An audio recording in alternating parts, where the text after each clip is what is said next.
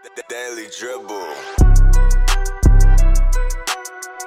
And welcome back to the Daily Dribble podcast, guys. As always, I'm your host, Nick Zammit, here back with the full squad for another massive installment.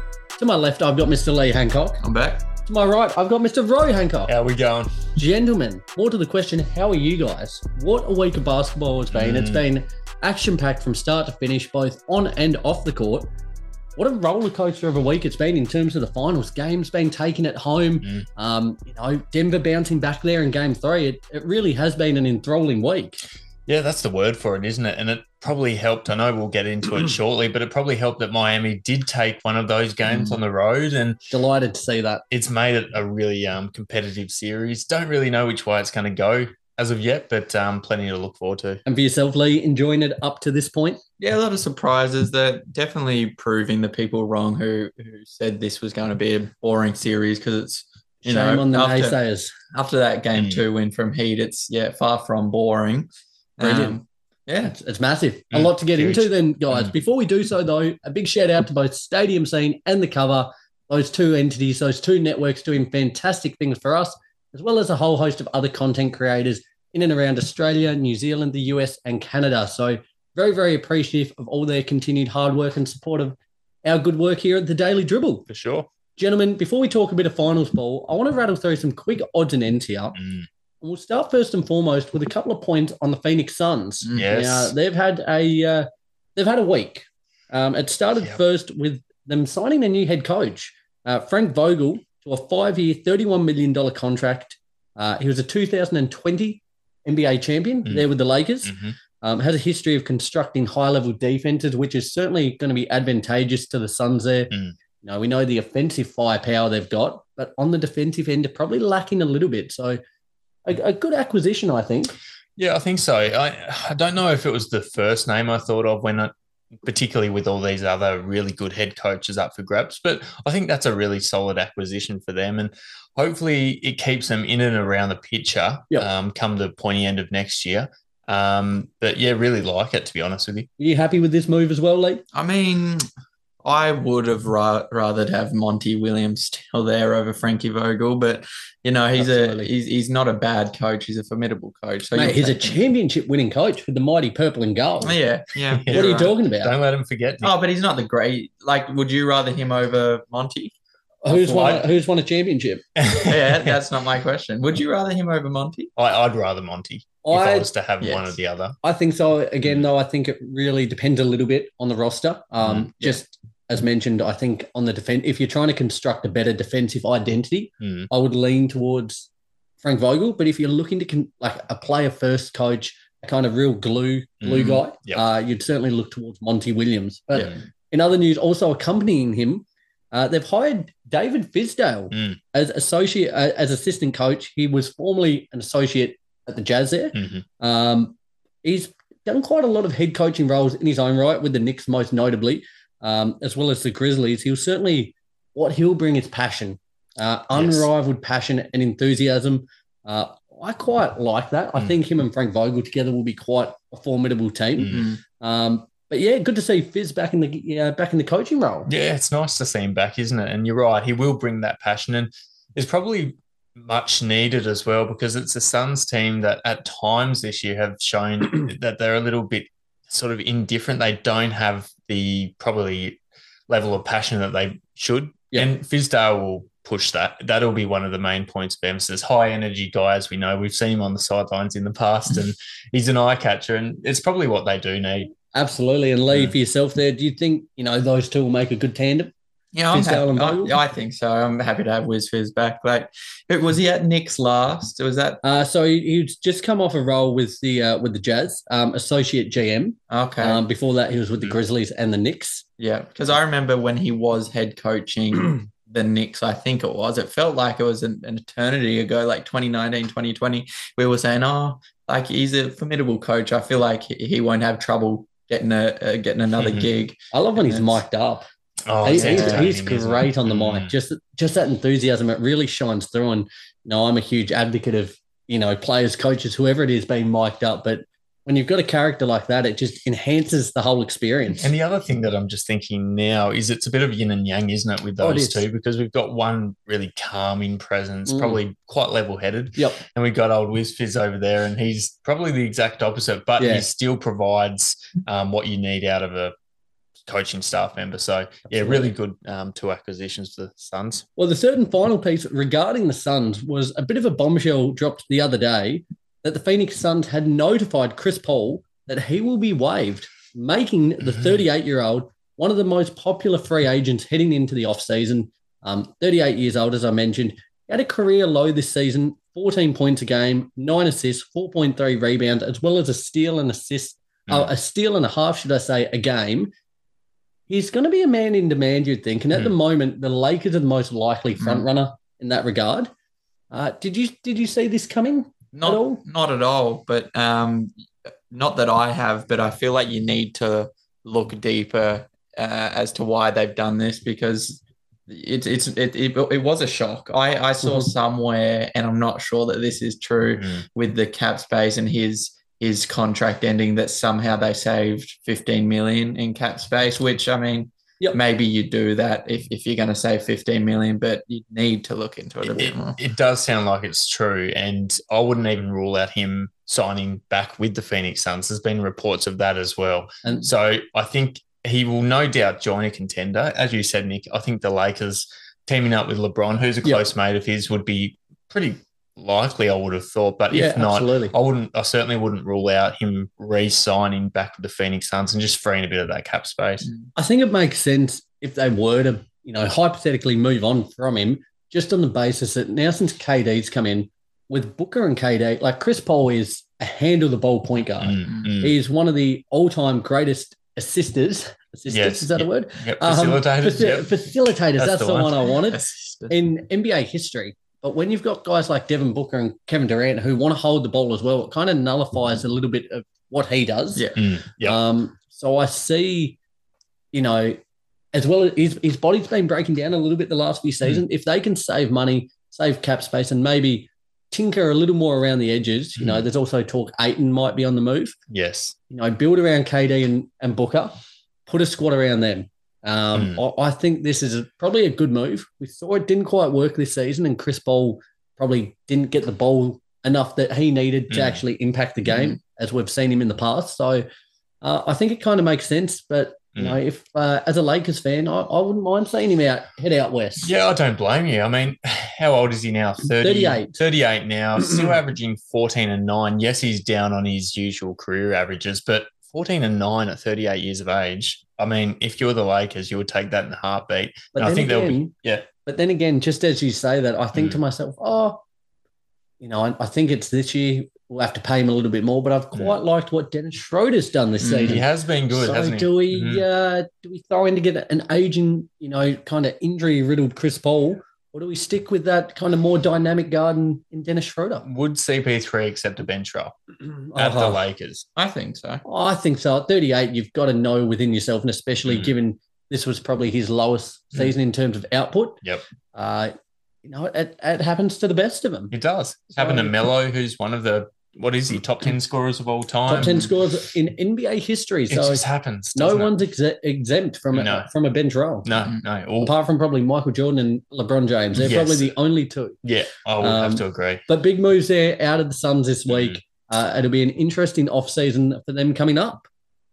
In other coaching news, very quickly, former Houston Rockets head coach Stephen Silas has agreed to join the Detroit Pistons as a new assistant coach there under Monty Williams. Previously, he's been a top assistant with the Mavericks, Hornets, and Warriors prior to coaching the Rockets there. So, again, another real kind of player-first coach, which I think will be really good in nurturing these young guys along with Monty Williams. Again, another kind of player-first coach that they've got building in Detroit there. So, really good foundations being laid at the minute. They have been for the last few years. It kind of feels like this is the year, with where they could start to build up the standings a little more so. I think so. In terms of coaches who are really good role models and really good people in general, those two are, they're probably two of the better ones in the NBA, aren't they? Good catch of you, Mike. there, Nick, by the way. But done very well. I think, as you were saying, for a young Detroit Pistons squad, these are the type of coaches that really help with their development, both as basketball players, but as people as well. So I think that's a really good appointment. 100%. Lee and yourself, good to see Stephen Silas. You know, he kind of got a rough rub of the green there, didn't he? You know, inheriting a Houston Rockets team that wasn't really intent on winning or in a position to win.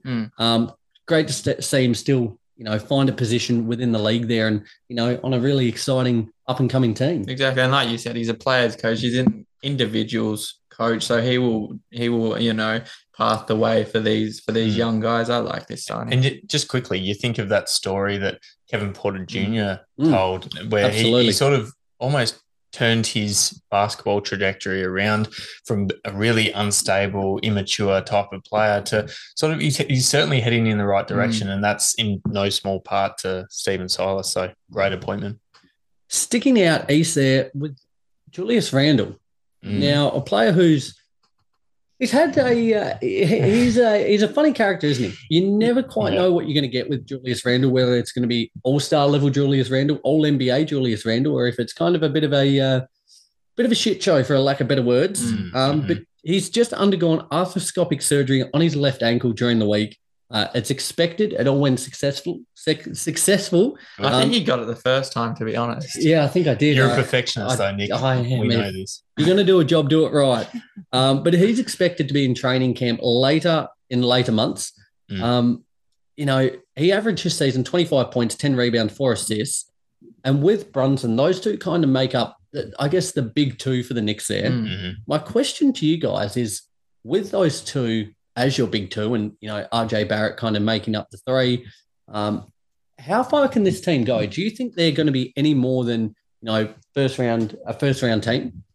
Like with those guys at the helm. I mean, we saw them make it to the second round this year, and they did have a really good. Second round. Yeah, that's it. Should I say? Really good regular season even this year, but they are another piece or something away from really competing. You know, if you were the Knicks, then if you want to compete, do you stick? I think Brunson's probably a no-brainer. Yep.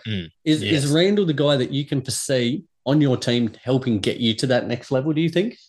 Him and someone else. I think RJ Barrett is the guy you pack up and really? He was yeah. probably the best for them in their matchup against the Cavs there, and as well heading against the Heat. He was probably their most consistent performer along with Brunson. I think they're another. I think they're. I'm a big RJ fan because I know we spoke about this when we went through. Who's what was it? Did we say who's the number the guy one or two? on the Knicks? Yeah. That didn't age too well, my pick of RJ Barrett, but that's okay. That's fine. They can't all be winners. They can't, can they? But in terms of the Knicks and progressing forward, to be honest with you, I still think they're another, like, at least a star away. I don't think even like supporting pieces are enough to progress them too far. Got one for you then. Yeah, hit us. Just there's been quite a lot of turmoil surrounding DeAndre Ayton. Oh, okay. Yes. I don't know what a package would look like. No doubt some picks, probably Hartenstein quickly, you know, maybe Fournier filling in the cap space. D-Rose, absolutely. To get Ayton across, what do you think about that? Ayton on the Knicks with Julius Randle, Brunson, Barrett. I don't mind that. I actually don't mind that, to be honest. Or you could even put in a package maybe RJ Barrett. He could be in it. Not sure how he would fit on the Suns given their roster construction at the moment with Durant and Booker. But could something like that, would that be exciting if you're a Knicks fan? I don't think so. I'm not that high on DeAndre Ayton. I'm not high on anyone that doesn't put in as much effort as they should, and he doesn't. So does he need a change of scenery? Sometimes that's what it takes to reinvigorate someone. Perhaps, but I don't think DA is moving the needle too much. Bro, do you agree, disagree with that? Agree and disagree. So I agree from the standpoint that, like, DeAndre Ayton at the Phoenix Suns has disappointed me, to be perfectly honest. And I think he's probably built a bit of a reputation so far in his career that he probably doesn't want it enough. But in saying that, I personally think that a change of scenery might be enough to sort of reinvigorate his career. He's always been pretty solid from a statistical point of view, but perhaps coming to a different franchise, fresh start, gets a bit more chance to New assert conference. himself. Yeah, new conference as well. I think it might be enough to sort of freshen things up for him. And to be honest, I don't mind it because we've seen holes in Mitchell Robinson at that centre position. And we could go on for a little while about that. Him and Isaiah Hartenstein together there. Yeah, They are not the big man duo that's going to get you any further than the second round. No, that's just 100%. not it. And when you look at their squad as well, that is probably the position, like the big man stocks, that needs a bit of work. So DeAndre Ayton, who's already looking, I would say he's not going to be at the Phoenix Suns next season if I was to make my prediction. And who knows, New York might be a good suitor. Just spitballing off the top of the head there, It's Lee. not a bad one. Lee, just for yourself, would you prefer in New York Ayton or Nurkic? Oh, I'd still go Ayton. You'd go for a cheaper price, Nurkic, so you could probably keep a few more pieces there intact. You'd go with Ayton, though? I'd go with Ayton. But then you look at the Suns and you get rid of Ayton and then they're missing a big man. Then they'd have to have like either Hartenstein or Mitch Robinson in return as like... But even that... Can you... small ball 5...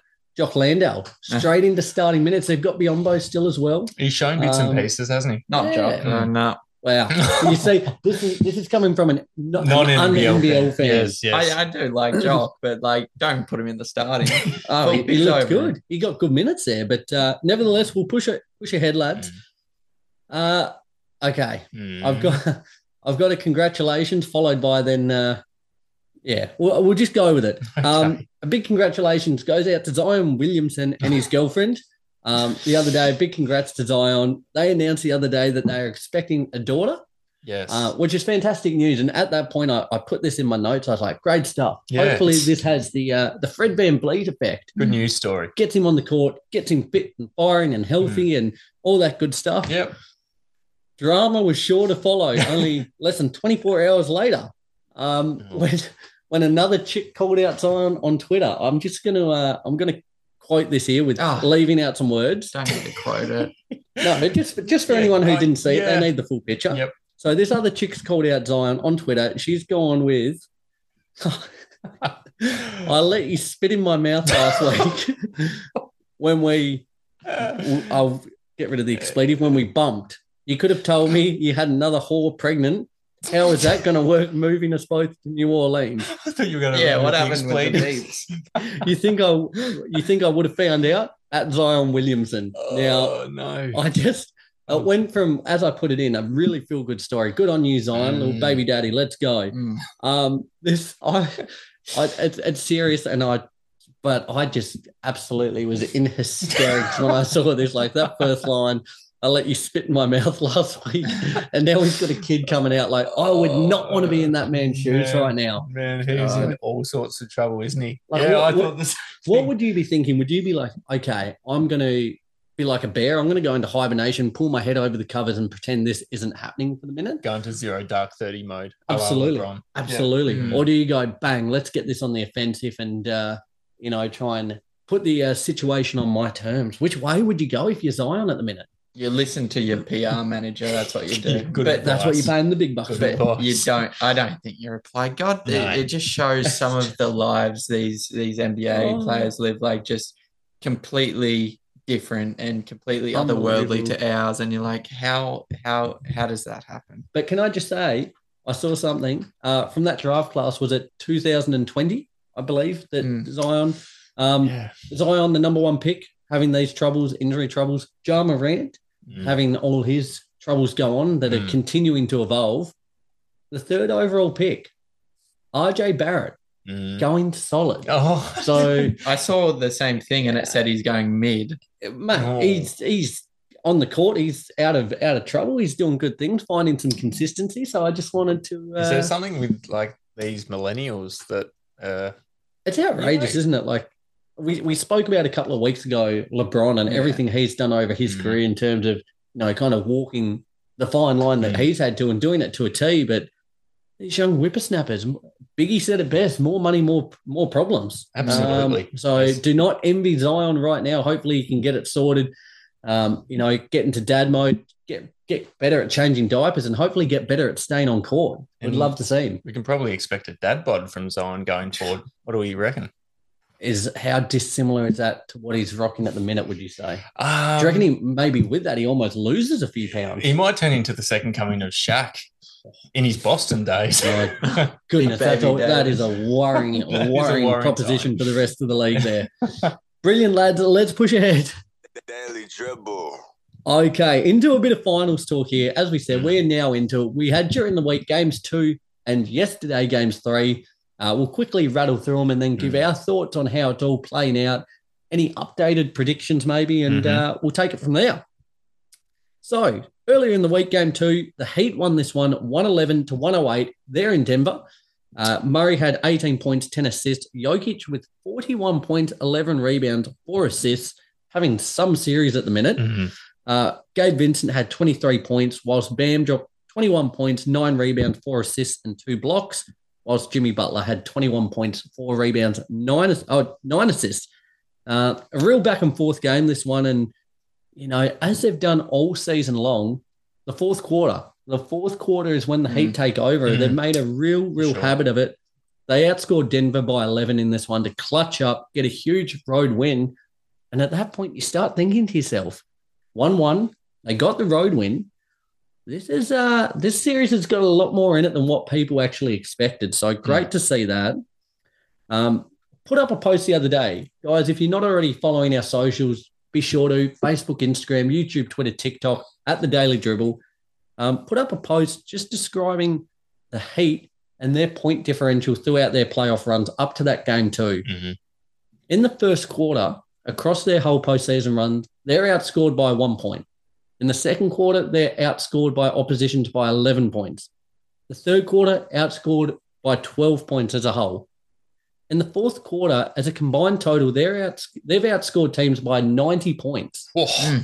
That is such an enormous stat. I saw you post this throughout the week, Nick, and I was not aware of this. And that is a damning stat. And what does that come down to, though? Does that come down to... You know what it is, Ro. What is Say it, Lee. Consistency. The culture. No. Culture. It's Heat culture, and it's, as much as we joke and we laugh, it truly is. It is that mentality that they believe they can come back. So it is a mental thing. So that was what my question was going to be. Is it a mentality thing, or is it more so like almost like an endurance thing? They can battle it out all the way. Yeah. They are animals. They are absolute dogs. They fight to the last minute. And, you know, as I saw this stat, I was like, this is just outrageous. You don't see that very often. You know, outscored the first 3 quarters, but then just absolutely ramming it home in the fourth quarter. You know, nobody. If you say you did, you're lying. If you picked the Heat to make the NBA Finals, there was no chance. But they have really done it off the back of teamwork, really good shooting, and that drive to play to the last whistle. And having those leaders who lead by example in such a... It's so emphatic, isn't it? The leadership on that team. And we saw it throughout that Miami Celtics series. Even when the Celtics were clawing it back, the Heat were on record saying, we're going to win this series. I don't care if it takes 6-7 games. We're going to win this series. And I think it's just the self-belief in themselves that even if they're down by, 10 to 15 at the end of the third quarter, they've got enough in the tank. They've got the self-belief. They've done it enough times in the past to be able to come back again. And muscle memory, isn't it now? That stat's just enormous. Muscle memory. They've done it so many times that it's almost a habit. They know that if they are in that position, they can come back. It was the team's first win in Denver since 2016. Now, I don't know if you guys saw this, a little bit of trivia. I'm hoping you didn't see it. The last time they won in Denver, this squad looked very, very different. Can you name me 2 out of the 5 starters that were part of the Miami Heat squad in this 2016 matchup against Denver? Oh, the Miami Heat squad. That beat the Denver Nuggets 2016. It's a tough list. Is there any notable names on that list? There's 2 that you could get. I think he was most recently with the Toronto Raptors, one of them. Currently, he might have gone to the Mavs after as well. Currently not playing in the league. Oh, I don't know. God, Hassan Whiteside. Lee, ding, ding, ding. You've got 1. Yes. Oh, that will kickstart me. And another player on that Heat list. You've got You've got one, do you, right? What, Udonis?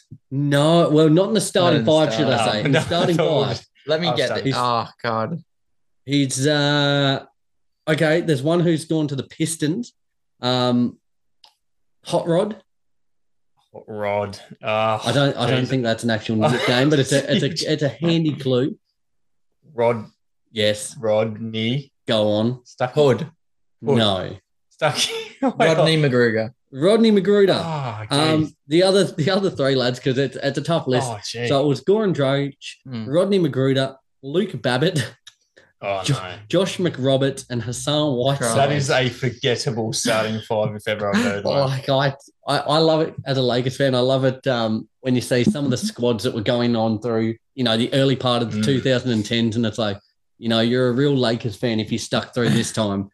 You're a real Heat fan if you were able to endure that. That is an outrageous starting five. I would hate to see who was coming off the bench if that was a starting five. Goodness only knows how they won. Was that 2016 you were mentioning? 2016. Oh, how they have fallen from grace after LeBron and Bosch left that. And it brings the question, doesn't it? Building the super team. Yep, cool. It's good in the that period, but once things fall apart and those pieces move on, you're left in a deep dark hole that does take a little bit of time to come back from. So, on this game, I want to talk a bit about how the Heat shut down Jokic.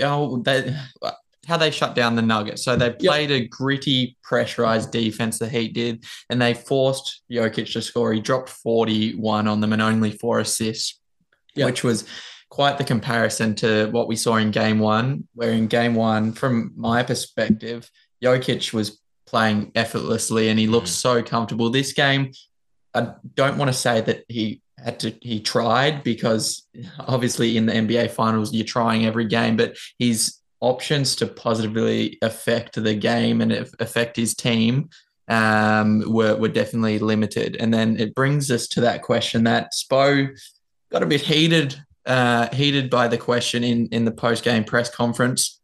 Someone asked, was there a blueprint to stopping Jokic hinging on Miami, turning him into a scorer rather than a distributor? And I just wanted to ask you whether you think there was any validity and any truth behind that. While they may not have had the blueprint, like it's a valid question. It is. And I think, going into the series, we might have said it. It might have been an episode we ran together, right? Maybe. Can't quite remember. I remember, because I remember what you're going to say. And it was a point around let him try and score 40, 50 points a night. And it's often the case in the NBA if there's a superstar.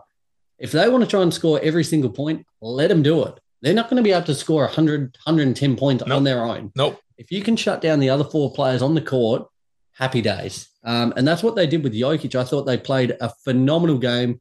They made their shots. Jamal Murray had a chance at the end there with a 3 to tie it. Didn't go down, unfortunately. But I thought the way they played defensively and with that zone, it kind of caused quite a lot of headaches for the Nuggets there. So a real impressive performance, I thought. I was looking into it a bit more and thinking, why can't these role players perform when Jokic is a scorer? Is the lack of involvement, does that lessen their concentration on defense? Does it make them rush their shots when they finally get the opportunity to get one? I was having a good time thinking about why this dampened them. I think it's just because Jokic is such an incredible playmaker. Like, he is honestly in all time one of the best big man facilitators. There you go. Good stuff. Facilitators of all time. And the way he can unpick defenses, it gives his teammates so many open shots and so many good looks. When you don't have a guy like that distributing, Murray can handle the rock. Gordon has displayed a little bit of playmaking in the finals so far, but it's not a natural thing for him. Likewise, KCP's in a similar boat there. He's the guy, Jokic. He is the guy who's dishing dimes and finding these open, because players gravitate to him. He normally commands a double team. He's able to find the open man. Because they slackened off him a little bit. It forced him to have to shoot all the time. I thought it was a really, really well done job by the Heat. I have a stat, actually, just that I want to rattle off real quick. Nuggets were 14-2 during the regular season when Jokic attempted 10 or fewer shots. They were 7-13 when he recorded 8 or fewer assists. Yep. And Jokic is 0-4 in playoff games where he scored at least 40 or more than 40. So, Spo, if you think this is a ridiculous question, and I'm sure he's looking into this, but if you're not looking into those kind of stats, take it from me. Look into it. Reliable source. There you go. You're a reliable source if ever I've heard one. We transitioned to game 3 that tipped off yesterday. The Nuggets won this one in Miami, 109-94. Bam had 22 points, 17 rebounds, whilst Jimmy chimed in with 28 points and 4 assists. Christian Brown had 15 points on 7 of 8 shooting off the bench. But it was the Jamal Murray and Nikola Jokic show. Murray had 34 points, 10 rebounds, 10 assists, whilst Jokic had 32 points, 21 rebounds, 10 assists. It was a real back and forth contest throughout the first half before the Nuggets just put the foot down, had a commanding third quarter, winning that one 29-20, really set themselves up for the victory. History was made, though, as Murray and Jokic became the first teammates in history to record 30-point triple-doubles themselves in the same game, whilst Jokic became the first player in NBA history to record a 30, 20, and 10 line in the NBA Finals. Incredible stuff. And it's, we say it about LeBron. There's a few players, Steph Curry as well. Records are made to be broken. And these players are just clocking them up like it's nothing. Yes, it's kind of like Russ with his triple doubles. Yeah. Because it becomes such a common occurrence that they're breaking records, it's almost underdone what incredible achievements they are. It's overlooked, yeah. He's ridiculous. And congratulations, Joel Embiid. Well done. MVP. This guy should have been the MVP, I believe. Yeah. He's an absolute superstar. Should be a triple-time MVP, I think. I'm with you as well. And it was a strange game, though, I thought, because it was competitive by the Heat, but it was mainly won in that third quarter, wasn't it? So it was. As much as you look at the 109-94 scoreline at the end, there was a 15-point differential in that second and third quarter combined. And if you take that out of it, the Heat start to look like the Heat could have been up 2-1 in this series with another game to come at home as well. So I think we shouldn't look too much into the 15-point deficit, but, commanding win by the Denver Nuggets. And where do we see this series going from here? 2-1 up, Heat got one at home, away rather, and Denver have got this first one in Miami. Where do we see it going? Game 4 tips off tomorrow. Here recording Friday night. Game 4 tips off Saturday here, Australian time. For me, the key for the Heat, their recipe success, as it has been throughout the playoffs, is making threes. And for me, a big part of that is Max Strus, also known as Jekyll and Hyde. My man here is just he's the epitome of the Chris Middleton what's it called? The Rollercoaster, Ferris wheel. Ferris wheel, Ferry wheel. Ferris wheel. Like, you just don't know what you're going to get with him at the minute. Game 1, he had 0 points on 0 of 10 shooting, 0 of 9 from 3.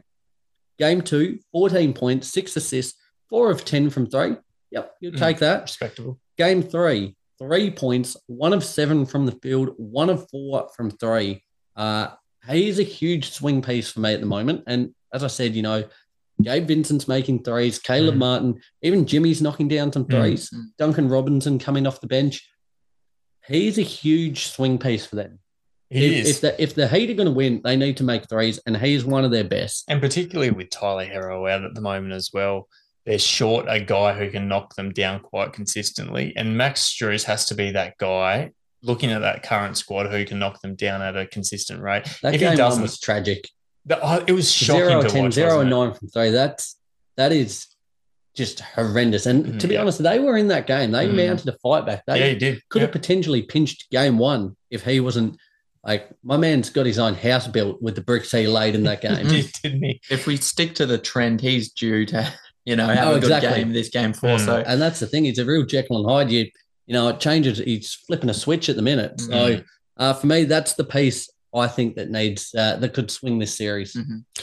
Yeah, I mean, I'm with you as well. And the other thing, as we saw in that game 2, where Miami got that win was that Joker wasn't able to facilitate as much, and we spoke about it earlier, and I think that could also be a heavy contributor in Miami winning a few more games in this series and getting in a commanding position is shutting down that aspect of Joker's game.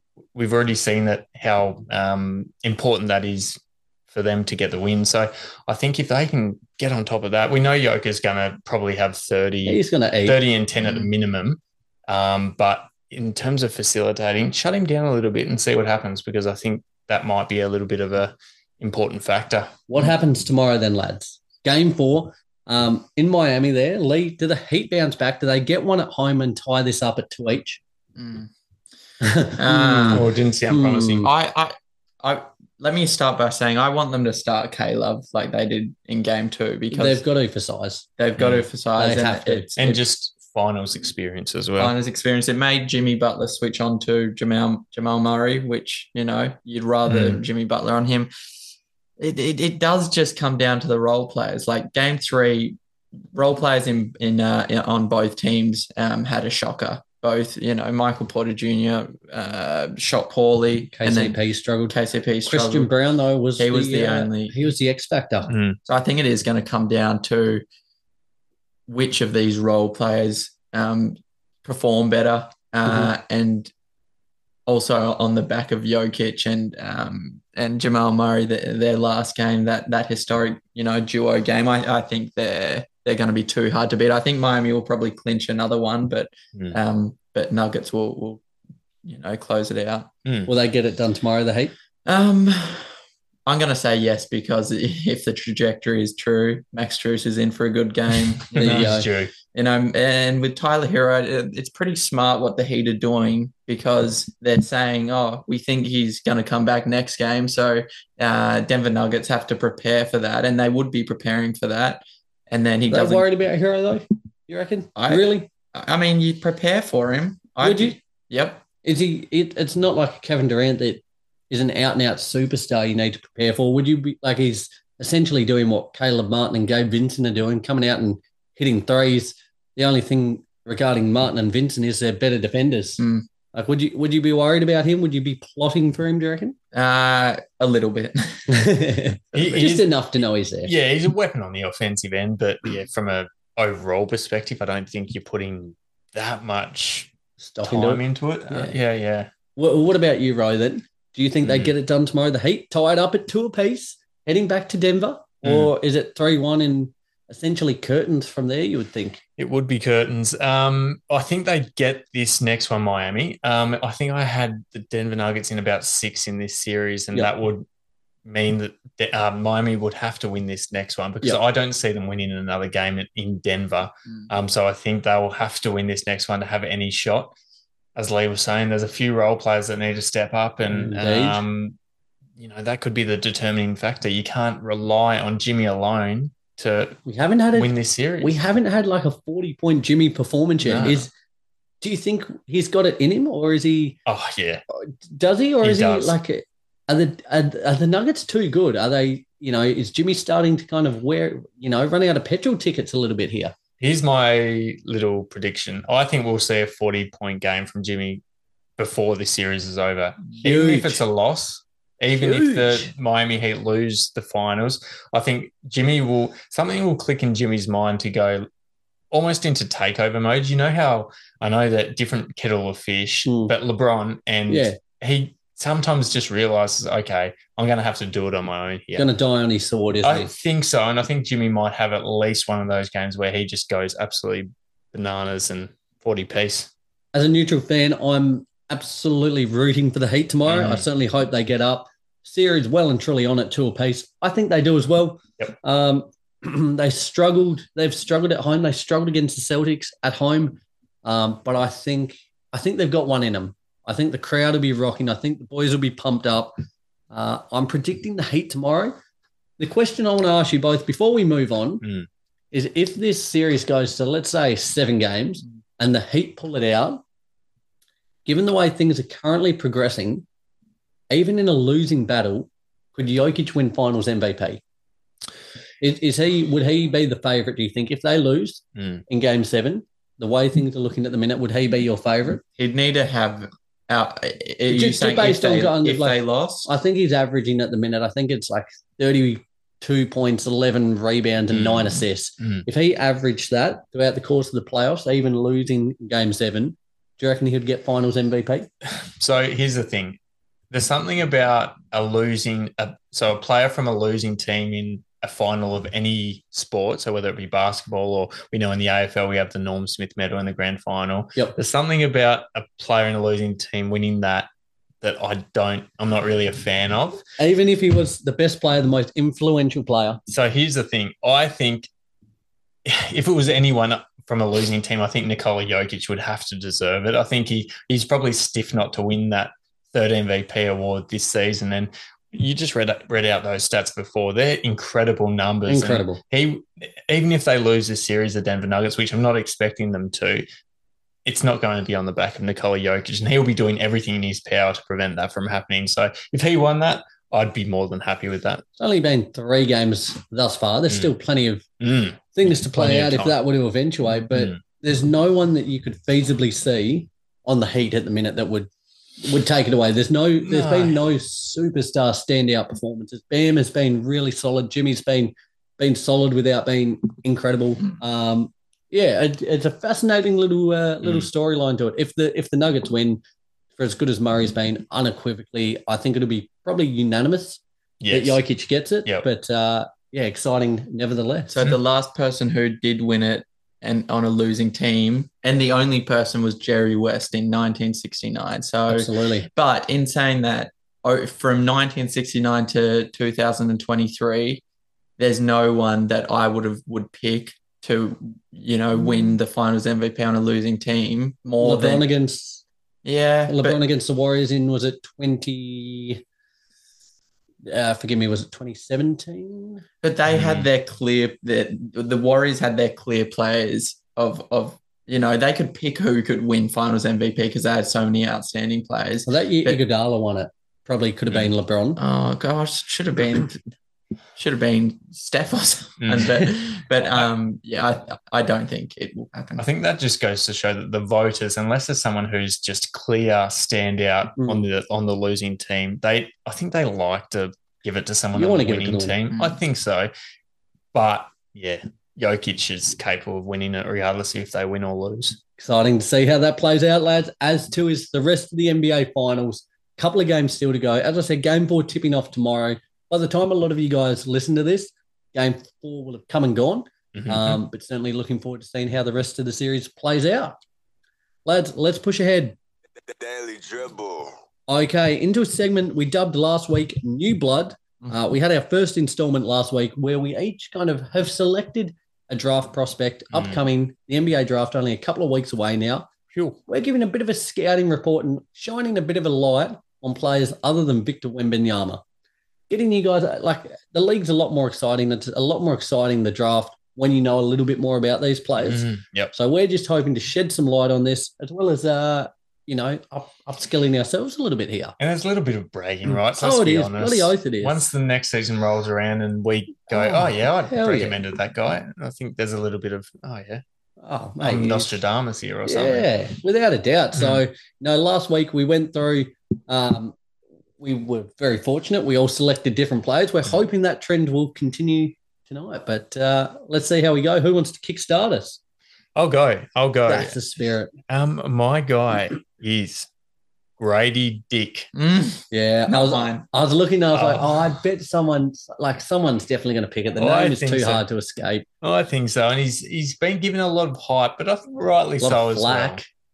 For a name like that, I can't even. Grady Dick. Yeah, I can't. I can't really talk, and neither can Lee with the old surname. It's we've copped our fair share over the time, I think. I would imagine so. Poor Grady Dick, but no, he's going to be my pick this week. 6'8", small forward out of Kansas. Averaged 14 and 5 in the 22-23 season for them, and he was a really handy contributor for the Kansas Jayhawks.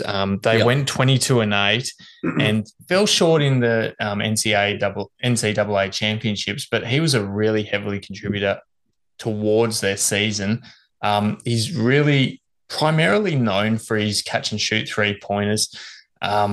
He set the record for Kansas as a freshman with 83 3-pointers in that season. So that's a good clip. So how many games? What did you say? It was 20 and 8? 22 and 8 for the Kansas Jayhawks. 30 games. Well, he's going about 3 a game. That's a nice consistent average. Nice clip, and 40% at that clip as well. So he's knocking them down regularly. But he's also quite dynamic in the way that he can find points.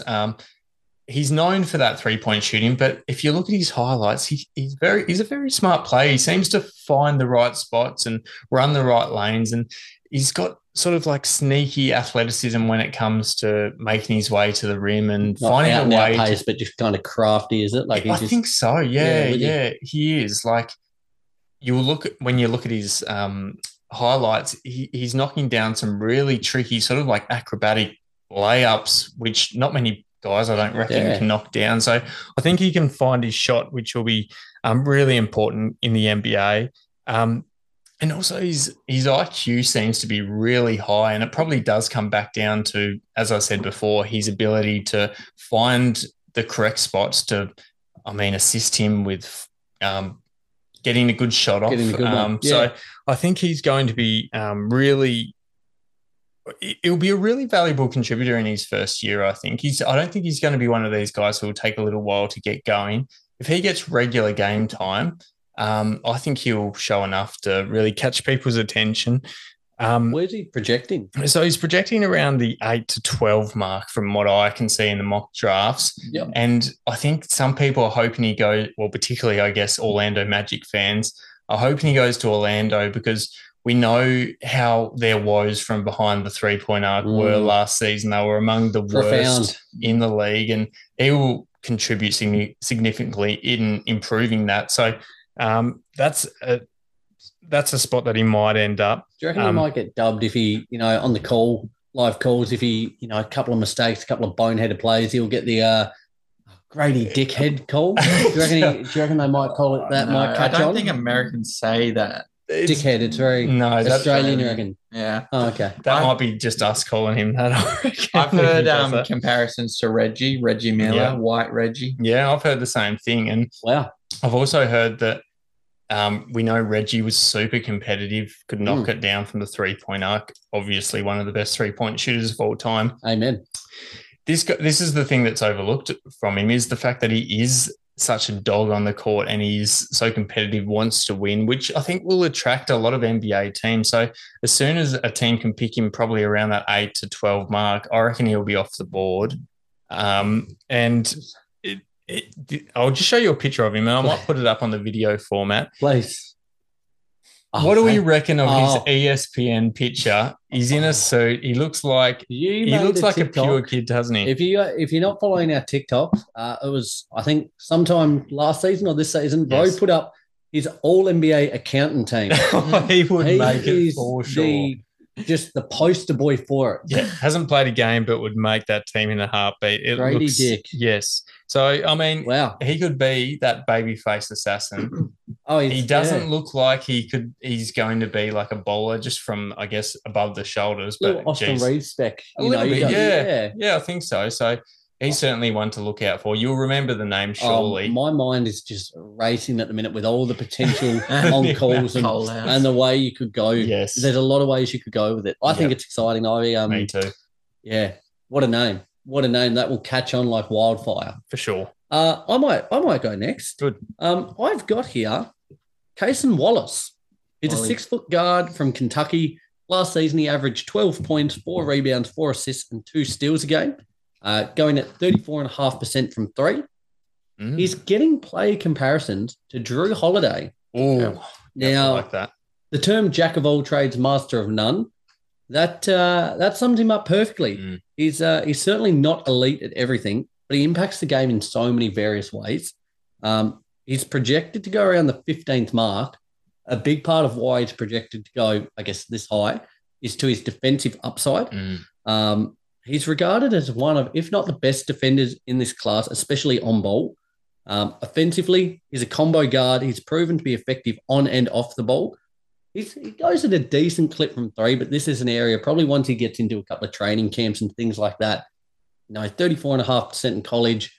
If you could get him up to a 36%, 37% in the NBA, you'd be absolutely delighted. Mm-hmm. But his jumper's quite quick, fluid, and consistent, which is what I like. His actual mechanics are what stood out. Like he's got a really good rhythm to it. Now, if you're from Australia, an AFL fan, bro, we've spoken about it quite a lot lately. I'm a Carlton fan. Harry Mackay is a reigning Coleman medalist, meaning for all of our American listeners, he kicked the most goals in the season. Watching his action, it changes each time he kicks it. Very unpredictable. Very unpredictable, very erratic. But with Cason Wallace, that's what stood out, just that consistency and, as I said, fluidity there. So really excited about what he has to offer on both ends of the floor. In terms of downside, he doesn't take a lot of difficult threes, which meaning he prefers to be square. Yeah. In the NBA, he's not going to get that much time, that much freedom, that much space. So I think these type of shots that he's actually after, that he normally takes, are going to be a lot harder to come by. So again, once he gets into training camp and has a little bit more pressure at an NBA level, hopefully he refines this. But that's one thing from reading the scouting reports and just looking at the threes he takes that has stood out thus far from me. From what I've heard about this guy, you don't want to judge a book by his cover because you brushed over it pretty quickly, and I'll bring it up again. 6 foot, you said, and touted as one of the best. 6'4". Oh God, I thought you said 6 foot. 6'4". Oh, that I might be thinking of someone else, but no. Do you reckon his game will translate over to the NBA well? I think so, and from everything I've read and just from reading a lot of interviews and hearing things, he's the ultimate competitor. He's a guy that makes everyone around him better, even if he's not showing up necessarily as big in the box scores.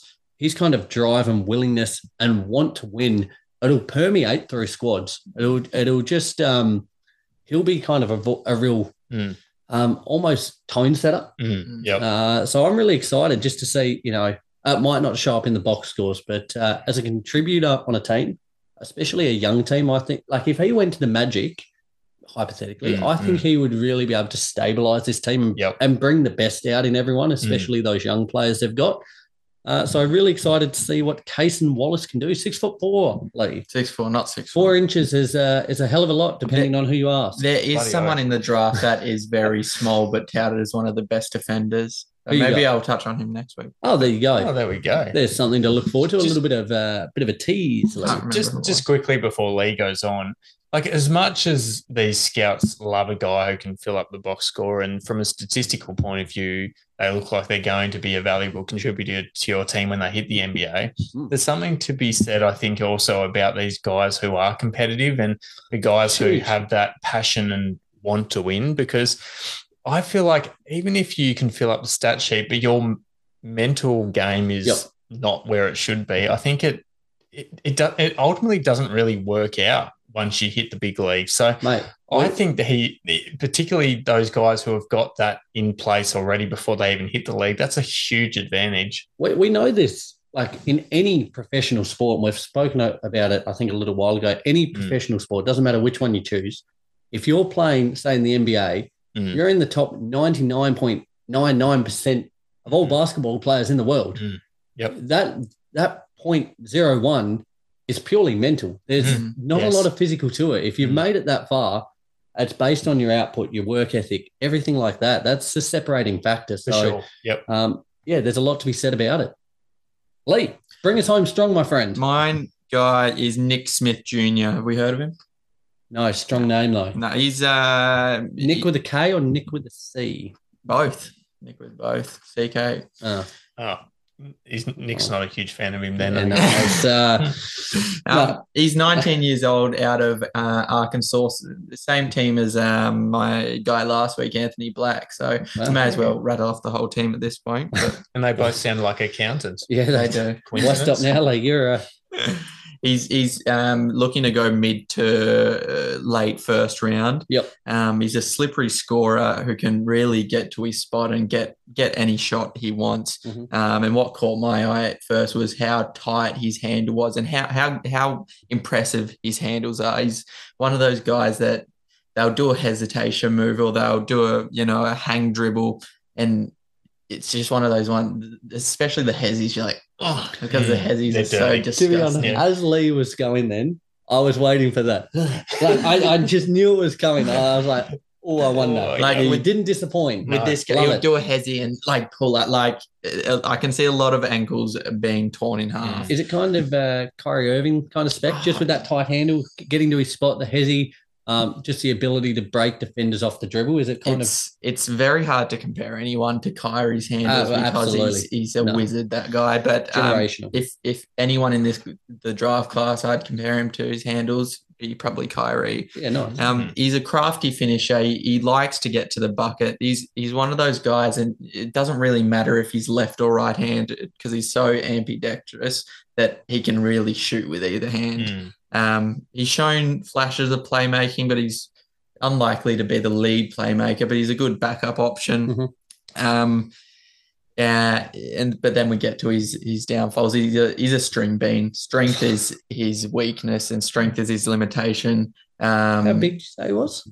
I think he's about 6'4". Yeah, but, cool. But he's pretty skinny, so he needs to bulk up a bit and he'll have a bit more confidence. But I think he'll be on a couple of highlight reels, this guy. Oh, look, if the main weakness is the fact that he's a string bean, I think that's a good thing because not many guys that age really have built themselves into NBA shape unless you're Zion or Like Bloomer, he might have just come out of hitting puberty. Exactly right. I'm sure he'll get a few more kegs on by the time his NBA playing days are out. And well, it's the same with Chet Holmgren. There was pictures released earlier today of him putting on a bit of muscle. He's had the season off. Yep. He's still quite slim, but he's put on a considerable amount of muscle. That Ben Simmons one, where was that picture from? Because now that did not look. Who put that up? That was me. That did not look. That and we got called out for it. Someone accused us of editing that picture. I didn't edit it. I just saved it straight off Twitter, the most reliable source there is. So it has to be real. Who was the source? I don't know. Some random Twitter. Because it looked.